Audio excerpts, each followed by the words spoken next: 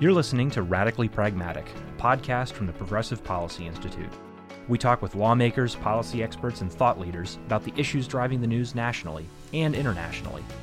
The Progressive Policy Institute is a catalyst for policy innovation and political reform with offices in Washington, D.C. and Brussels.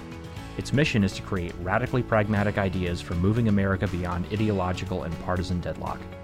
We encourage analytical conversations, not your typical partisan talking points.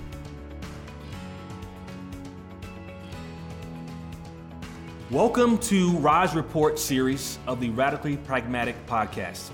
I'm Curtis Valentine, co-director of PPI's Reinventing America Schools project. I'm coming to you today from Austin, Texas, and South by Southwest EDU. South by Southwest EDU is an annual event fostering innovation and learning within the education industry. South by Southwest EDU brings together the learner, the practitioner, the entrepreneur, and the visionary to share groundbreaking stories, tackle complex issues, and build reimagined paths forward. Our special South by Southwest EDU series is called The Future of Teaching and is an opportunity to discuss the post-pandemic landscape of teaching in America. The Future of Teaching series is a collaboration with The 74, a premier news outlet covering education in America, driving an honest, fact-based conversation about how to give America's 74 million children the education they deserve. My guest today is Jean Desravines, the CEO of New Leaders. And today we'll be talking about reshaping school leadership for the future. Jean, how are you doing today? I'm doing great. Thanks for having me, Curtis. Thanks for being here with us. We're here at South by Southwest EDU. How are you liking the conference so far? It's amazing. You have so many innovative leaders, entrepreneurs thinking about coming out of the pandemic, how do we reimagine education? So it's been an exciting few days. So I want to start off just an introduction. So what is New Leaders and how did you become the leader of the organization? Sure. New Leaders is a national nonprofit that focuses on the recruitment, development of transformative school leaders. We have been around for 20 years. We've developed over 6,000 leaders, impacting 750,000 students in over 22 states across the country. The majority of the leaders we serve are leaders of color, and overwhelmingly they're in urban public schools serving students of color. And how did you become to lead this organization? Man, I've been in education for over 25 years, and I decided to go into education because education changed my life. Youngest of 10, first generation Haitian American.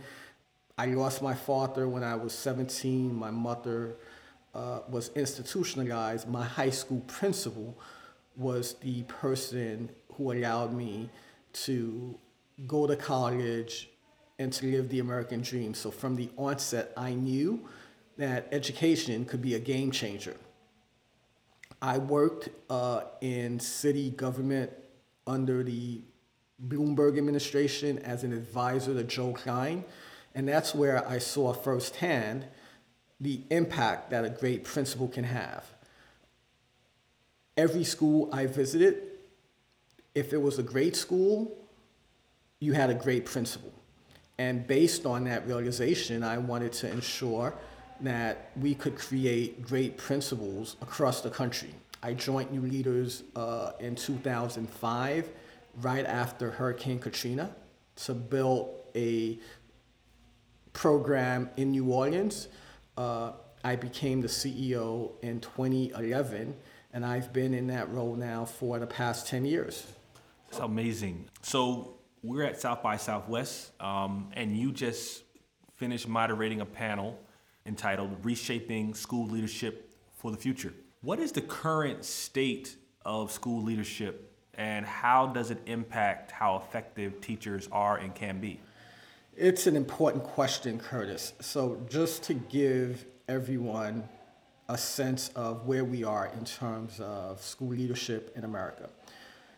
The majority of our students are students of color, yet only 20% of all school leaders are leaders of color. Less than 2% are black men. And all the research shows that all students, but particularly students of color, benefit from having leaders of color. And leaders of color are far likely to recruit teachers of color and get them to stay in their roles. So it is a critical issue, and yet to date we have not done a good job in America in ensuring that we have the type of representation in the school leadership position that reflects the students that the leaders are serving. And so this particular panel, this reshaping leadership for the future, at conferences like South by Southwest, terms like the future, innovation, disruption are commonly used.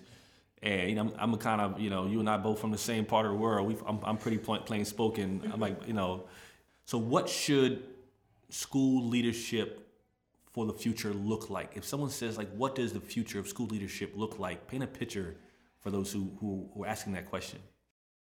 You're so right. We throw about in education, especially right now, when you come to these conferences, you hear terms like innovation, reimagining, reshaping. But the bottom line is, when you think about what is the prototype of a school leader, it's really straightforward. You want someone who has high expectations for kids, an unwavering belief in kids' potentials, and making it clear that as adults, it is our responsibility to be accountable for outcomes of our students to ensure that they are able to live a life of opportunity. And once you have that mindset and orientation, then it becomes, how do you create the systems and structures within a school to carry out that vision and to ensure that culture happens? How do you set the right culture, create the vision, hire the people to operationalize what I just articulated? And when we think about what is the ideal profile of a school leader, we should think about it within that context. And, the picture you've just painted, how does that impact the future of teaching as well? And so as we're thinking about, the leaders we're trying to recruit, what the teacher leadership pipeline should look like, how is that going to affect the future of teaching? Well, I think it goes hand in hand. We all know that leadership is critical. Leadership in any industry sets the tone. And what I just articulated, by having the type of leader who is able to recruit, develop, and support teachers with the same orientation, you create the level of alignment and cohesion across schools that's necessary for kids to learn. If the school leader does not have the skills and mindset that I just talked about, you may be able to get teachers within that school in pockets who share that view. It is very hard to get the type of critical mass you need within a school building if you don't have this type of transformative, equity-focused leader who is creating the culture, setting the tone, and ensuring that the level of support exists for teachers who are like-minded to exist and thrive within the school building. I mean, that's well said. I think, we're moving into this time, and you mentioned it actually on your panel, where we're not sure what the workforce is going to look like next year, who's going to show up, what that looks like. And so, I mean, to know that you all are really grappling with this is incredibly important. I do want to talk about new leaders. Yeah. And, during this series, we also interviewed Tequila Browning from TNTP. And so new leaders, what differentiates new leaders from other organizations doing similar work? Yeah. So first, it's the data. We are the only organization in this space that can show a correlation between our program and student achievement results, which ultimately it has to be a critical measure of performance. We have 3 external evaluations, 2 by the RAND Corporation, 1 by Mathematica. All results have shown that our leaders have gotten stronger gains in math and reading, higher attendance rates, lower suspension rates, and our leaders stay in their roles far longer. So that is, from our perspective, the output. The input in terms of factors that differentiate us is that A, we are unapologetic about recruiting people with high expectations and a strong belief system in the potential of students, irrespective of socioeconomic status, and students who are often marginalized. And once we recruit them, we have a rigorous selection process. We provide ongoing coaching through a cohort model because we believe that having that support system is incredibly important. We have a year-long residency because we think that you have to be practicing while you learn. And we have ongoing coaching and support because we know the job is lonely and it is not enough to provide support during the year of training. You've got to provide ongoing support to ensure that people are successful. You made news today, and you all announced a partnership with Morehouse College and Clark Atlanta University, my beloved Morehouse College. Let's talk about that. One of the proudest moments in my professional career. Wow. I've been, as I shared, I've been doing this work for over 20 years. And at New Leaders, I think we've done a really good job at recruiting equity-focused leaders, particularly leaders of color. But after the murder of George Floyd and during the pandemic, we had an opportunity to take a step back and ask ourselves, can we be doing more? Can we, in this moment in time, pivot in such a way that we can help move the needle in really significant ways to get many more transformative leaders of color into our K-12 public systems? That led to conversations with Morehouse, Clark Atlanta, and immediately both President Thomas and President French at Morehouse and Clark Atlanta respectively said this is a no-brainer. Given the philosophical alignment, the work that you have done, we want to partner with you to create a one-of-a-kind, fully online certification and master's program that will focus on recruiting equity-focused leaders of color to go into public school systems. And that's what we announced earlier today. The response has been phenomenal with district partners, charter partners, and channel partners like Teach for America saying this is exactly what we need in this moment in time. Yeah, like I said, I mean, the timing of what you're doing, again, coming out of COVID, the idea that school leaders like my wife are concerned because this is recruitment season for many school leaders, and so we'll have a better understanding of where we are sooner than later. I mean, my question to you is: are you worried about the pipeline of new teachers, given the huge stresses we've seen in the past couple of years? I think we should all be worried. If you look at all of the survey results and the feedback we're hearing from both teachers and principals, there is a real risk that we'll have a mass exodus. I mean, you have some quotes saying 4 out of 10 principals will leave within the next 3 years. 3 out of 10 teachers saying we plan to leave within the next 3 years. So there is a very real risk that both our teachers and principals will look vastly different 4 to 5 years from now.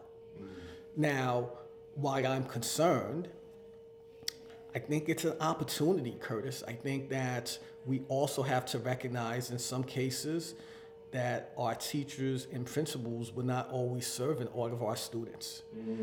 And given that reality, we need to think creatively and strategically to broaden the pipeline to ensure that we are recruiting teachers and principals who are much more proximate, who who have had the lived experience of our students and who can better serve them.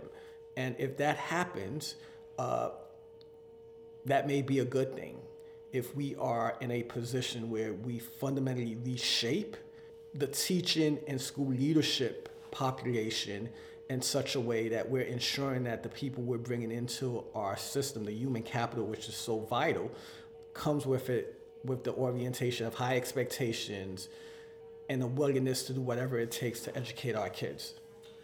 Through your work in your position, I imagine you're meeting future leaders, those who are in training to be future leaders, and those who come through your program and are alums are in leadership. So imagine you have them all in one room, you're having a reunion. So what is your advice to school leaders intent on ensuring that their teachers are prepared for the future of learning? This idea of how students learn. What's your advice on those school leaders who are saying, I just want to ensure that those under my leadership, those educators in my building are prepared for the future of learning? What is your advice to them? One, and while we talk about the need for greater representation is not sufficient. If you don't have a clear vision for what is possible for the kids you're serving, you should not be in education. So I have a set of recommendations. One is you've got to have a clear vision, and it has to be student-centered around what is possible and how do you make learning meaningful and purposeful for the students that you are teaching. It's not enough to just help them understand how to read and write and do mathematics. In this day and age, you've got to ensure that you're helping to prepare them for a life of opportunity. And if you have that mindset, then what are the things that are necessary to ensure that you're doing that, not only for the students, but for your teachers who needs to be equipped in order to be able to serve the students. The second, what we have seen is the power of technology.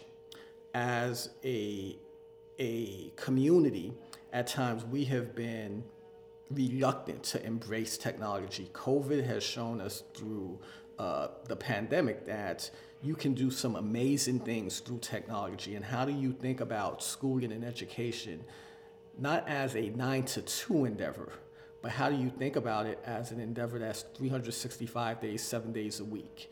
And what are the various mediums can you use and leverage to ensure that both your teachers and your students are continuous learners?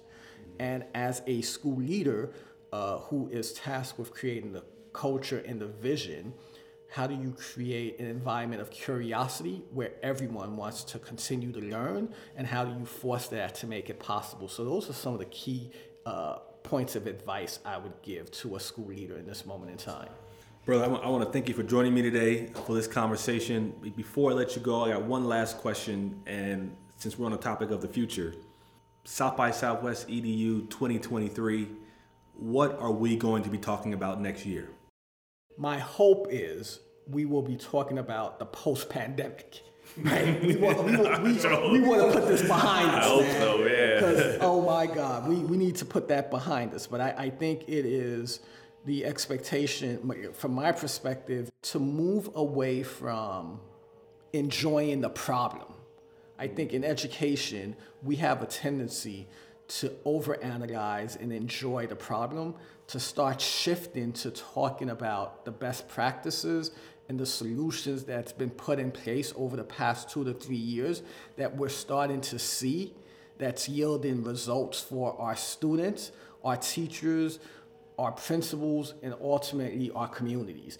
That's my hope of what comes out of all of this. And a year from now, when we are here together, that we are focused on best practices, evidence of things that's working and things that we need to scale. Brother, on that note, that's a great place to end. Again, I appreciate you, brother, for all the work that you're doing. It's hard work, but we love it, and it's personal to us, as you mentioned, and that's that amazing story. Again, this is the Rise Report series of the Radically Pragmatic podcast. I'm Curtis Valentine. with the Progressive Policy Institute's Reinvent America Schools project. My guest today was Gene Desravines, president of New Leaders. I've had an amazing time being in conversation with him. Thank you all, and brother, you have a great remainder of this conference. Thank you so much, Curtis. Really appreciate you. Thanks for listening. Want to learn more about the Progressive Policy Institute? Follow us on Twitter at PPI and on Facebook at Progressive Policy Institute, or go to our website at progressivepolicy.org.